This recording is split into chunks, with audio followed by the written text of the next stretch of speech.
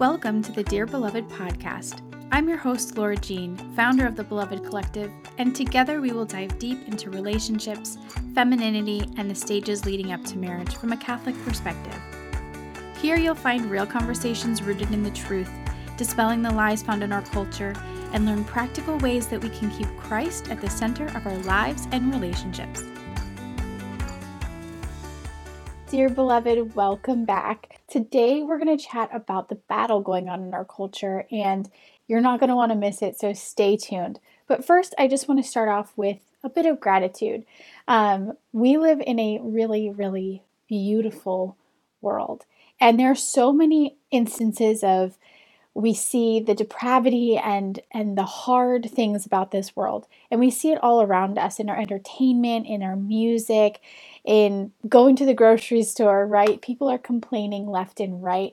And in a way that, that's warranted, but we still live in a really beautiful world. And I'm grateful for that today. And I'm just thinking about how God created this beautiful, beautiful world in His perfect plan, and He has us here, holding us here, and holding us in the beauty of His creation. So I am grateful for that today and every day.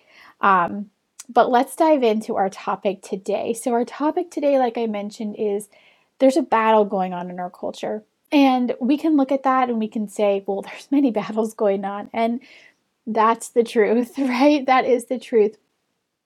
But the battle that I want to talk about today specifically is the battle between truth and lies, right? And you can even imagine how many topics there are to talk about this in relation to a battle in our culture. There's truth and lies about many, many different things, right? So many things. But today I want to focus specifically on marriage and the family and the lies and the truth surrounding marriage and the family. Because again, that is a huge topic, but I think it's very important to sit down and talk about them, see what we can do about it, and be prepared to live our lives in this world that we live in. So, I have a question to pose, and we're going to talk about this today, but the question I want to pose is, how does this battle, right, the battle between truth and lies that we see, impact those who aren't yet married, right? And that's a big topic because I can see how it impacts those who are married, right? People who are married have a specific set of challenges when it comes to this culture, this battle in the culture between truth and lies, right? They have already decided to get married. So there is that, right? They've already decided and they have already committed themselves together.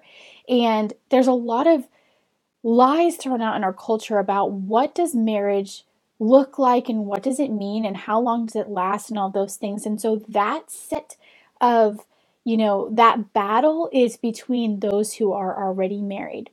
But I want to focus on how does this battle impact those who aren't yet married? What are they learning about marriage and the family that may be false? What are they learning about marriage and the family that is true?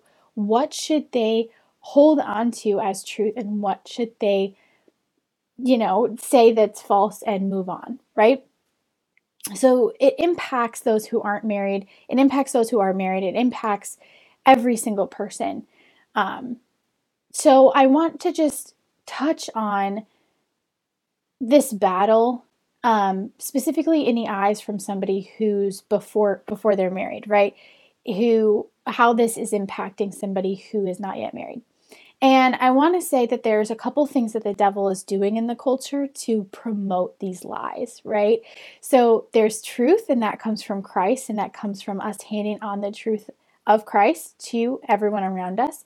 And then there are lies, and those originate from the devil, and those originate from the evil that he is trying to bring to the world to tear down us and to tear down God Himself. And so we need to know where these are coming from. And the devil does two things in the culture to promote these lies. First, he has so much noise going on that it confuses us. Now, what do I mean by that? Now, the devil wants to have so many voices going, right? Whether they be full truth, half truths, lies, complete lies, all of these things. There's so many voices that he wants to input into the culture so that it's really, really confusing for us to kind of decipher and find the truth. So he has people who are believing things that are just slightly off and then believing things that are even more off, and people bringing in their own opinions as truth. All of that is a ploy from the devil to confuse us and to take us away from finding the truth. So all of this noise really confuses somebody, and it's hard for them to find the truth and hold on to it. And so that's one thing that he does. And the second thing that the devil does is he creates this illusion of isolation. Now, what do I mean by the illusion of isolation? Well, for example, if somebody finds a nugget of truth in the culture, regardless of his best efforts to keep the truth hidden, if somebody finds the truth in the culture and they hold on to it because it's the truth and they start living their life according to that truth, then he tries to give them this illusion of isolation, meaning that he makes you feel like you're alone in that journey and alone in that battle of living the truth. Has anyone experienced this? Because I certainly have. So you find a piece of the truth and you're starting to live it out, right?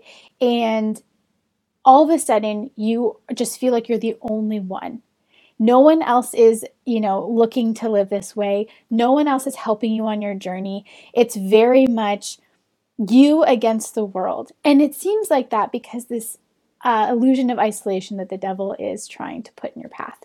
So, those two things with the confusion in the world, so much noise, you don't know who to listen to and where to get the correct information. And then once you do find it somehow, then there's this isolation. And those two things wreak a lot of havoc on young people today. I mean, is this speaking truth? Because I see it. I see it in the culture. I see it in those around me. I see it in my own life.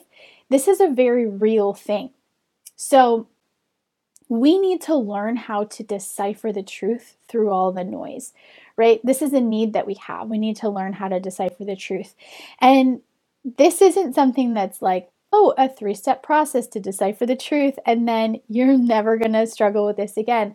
Absolutely not. This is going to be a lifelong journey deciphering the truth through all of the noise. And in this journey to find the truth, it's really important to arm ourselves with some tools and tricks and knowledge of where to find the truth in order to decipher it. That's all really important. But like I said, it's going to be a journey, a lifelong journey, and a lifelong battle, sifting through all of the lies to get to the truth and to hold on to that and to live it out. And once that truth is found, that the struggle doesn't end there. The journey is just beginning, right? That's kind of like the starting point. Sifting through the weeds to get to the starting line, right? Once we have the truth, the starting line really begins. And that's the narrow path, right, that the Bible talks about, to take the narrow path, because there's going to be a lot of things that try to take us off of that path. And a lot of things are going to pull us away. Like I said, that isolation is one of them. And there's going to be so many temptations to abandon the progress you've made and to give in to the easier way. And I want to tell you that that's normal, and that we need perseverance in that in those moments. To persevere in the truth is not easy, but it is so incredibly worth it. And so that perseverance is going to be really important in our journey in the truth and in our faith. And another thing that's going to be really important that will help us with our perseverance is accountability.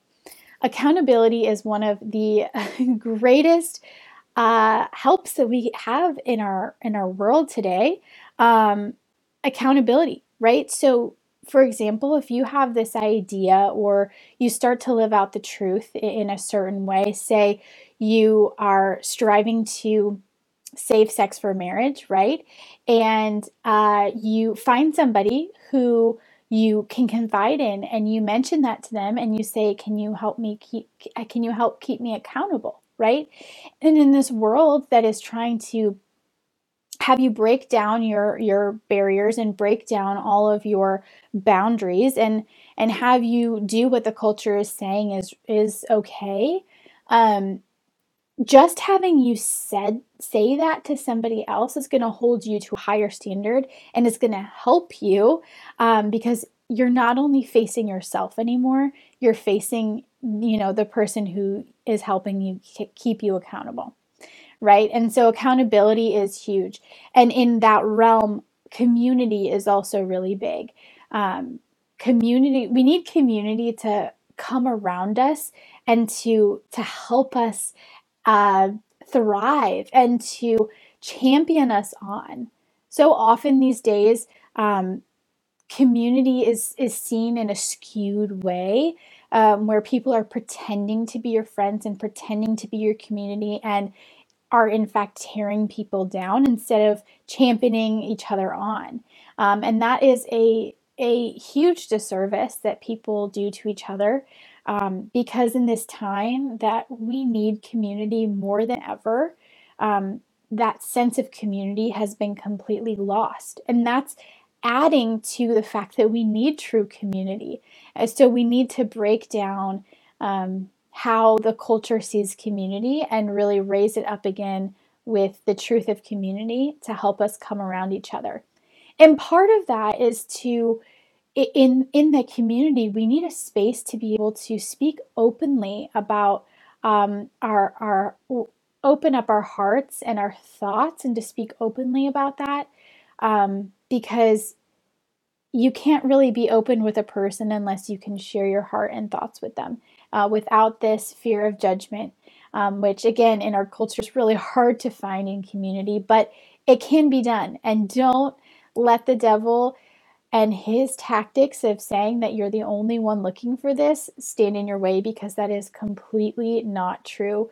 There are so many people also looking for this same community and this same building up of one another. We just need to come together and live it out. And the other thing that we need in community is we need to be able to be seen as human. And what do I mean by that? I mean that we need to be seen in the struggle. We need to be seen as erring, as human, right? There's this whole thing on social media that as soon as somebody is sharing that they're in a struggle, or they're struggling through something, or they're being vulnerable about something, there's all these people who attack them and say, how dare you? And you should really do better, and all of these things. And that's not helpful. I mean, I think everyone can understand that that's not helpful. But what's the antidote to that? The antidote to that is to be able to be seen as human. And our communities, our human communities, really need to foster that, to foster the ability to be seen as human, from all members, and to be seen as not disposable if there's a mistake that happens, but redeemable, right? As seen as precious in the eyes of God and in the eyes of each other, and seen as irreplaceable human beings, worthy of forgiveness, worthy of good things, worthy of redemption. And I think that's very lost in the culture today, but we need to hold on to it and bring it back.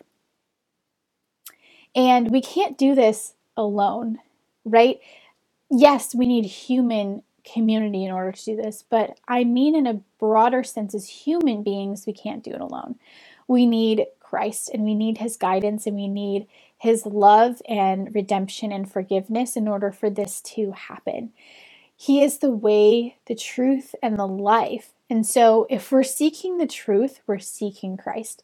And if we're seeking the way to find the truth, or to go from the starting point to the finish line, we need to be seeking Christ, because he is the way. And he gives us the life, right? He is the life, and so we need to go to him for our sustenance. So Christ is the key to all of this. And to think that we can do it without him, to think that we can rely on ourselves or rely on other people is foolish. And so we really need to rely on him. And so what do we do with all of this, right? We could say that this is a great understanding. We can understand that we need all of these things and that there's lies and there's a battle in the culture and all of these things. But what do we do with all of this, right? What do we do with all of this information? What do we do with, excuse me, what do we do with where we are in the world today in our culture? And the first thing I would say is to find community, to definitely rely on our Lord. Like I said, he is the way, the truth, and the life. And then to find community around you who's going to be supportive and invite them on this journey with you. Sit them down and be like, listen, I'm in need of community. And the community that's around me right now isn't cutting it. And so I would like to invite you to come and be part of this community where we are supportive of one another. We can see each other as humans and we can really share our thoughts and our hearts with one another. Being vulnerable and inviting others into that community is hard, but it is so blessed and it's so needed. And you're going to bless those people's lives as much as they will bless yours. So I encourage you to find community with the people around you. And I'm always here to support you. So if you ever need anything, you need advice of how to reach out to somebody or what have you, please reach out to me. I'm super happy to respond to each and every one of you. You can find me on Instagram or send me an email, whatever it may be. I am happy to help. And I encourage you finally to dive into the truth, whether it be through scripture or through the amazing words of the saints who walked so closely with Christ while they were here on this earth and are an example for us of how to find the truth and how to live it out. So dive into that truth, find community, and stay close to Christ. Until next time. Thanks for tuning in to the Dear Beloved podcast. If you enjoyed this episode, please share it with a friend or many on social media and leave a rating and review. And don't forget to follow along at The Beloved Collective on Instagram and YouTube. That's Beloved spelled B-L-V-E-D.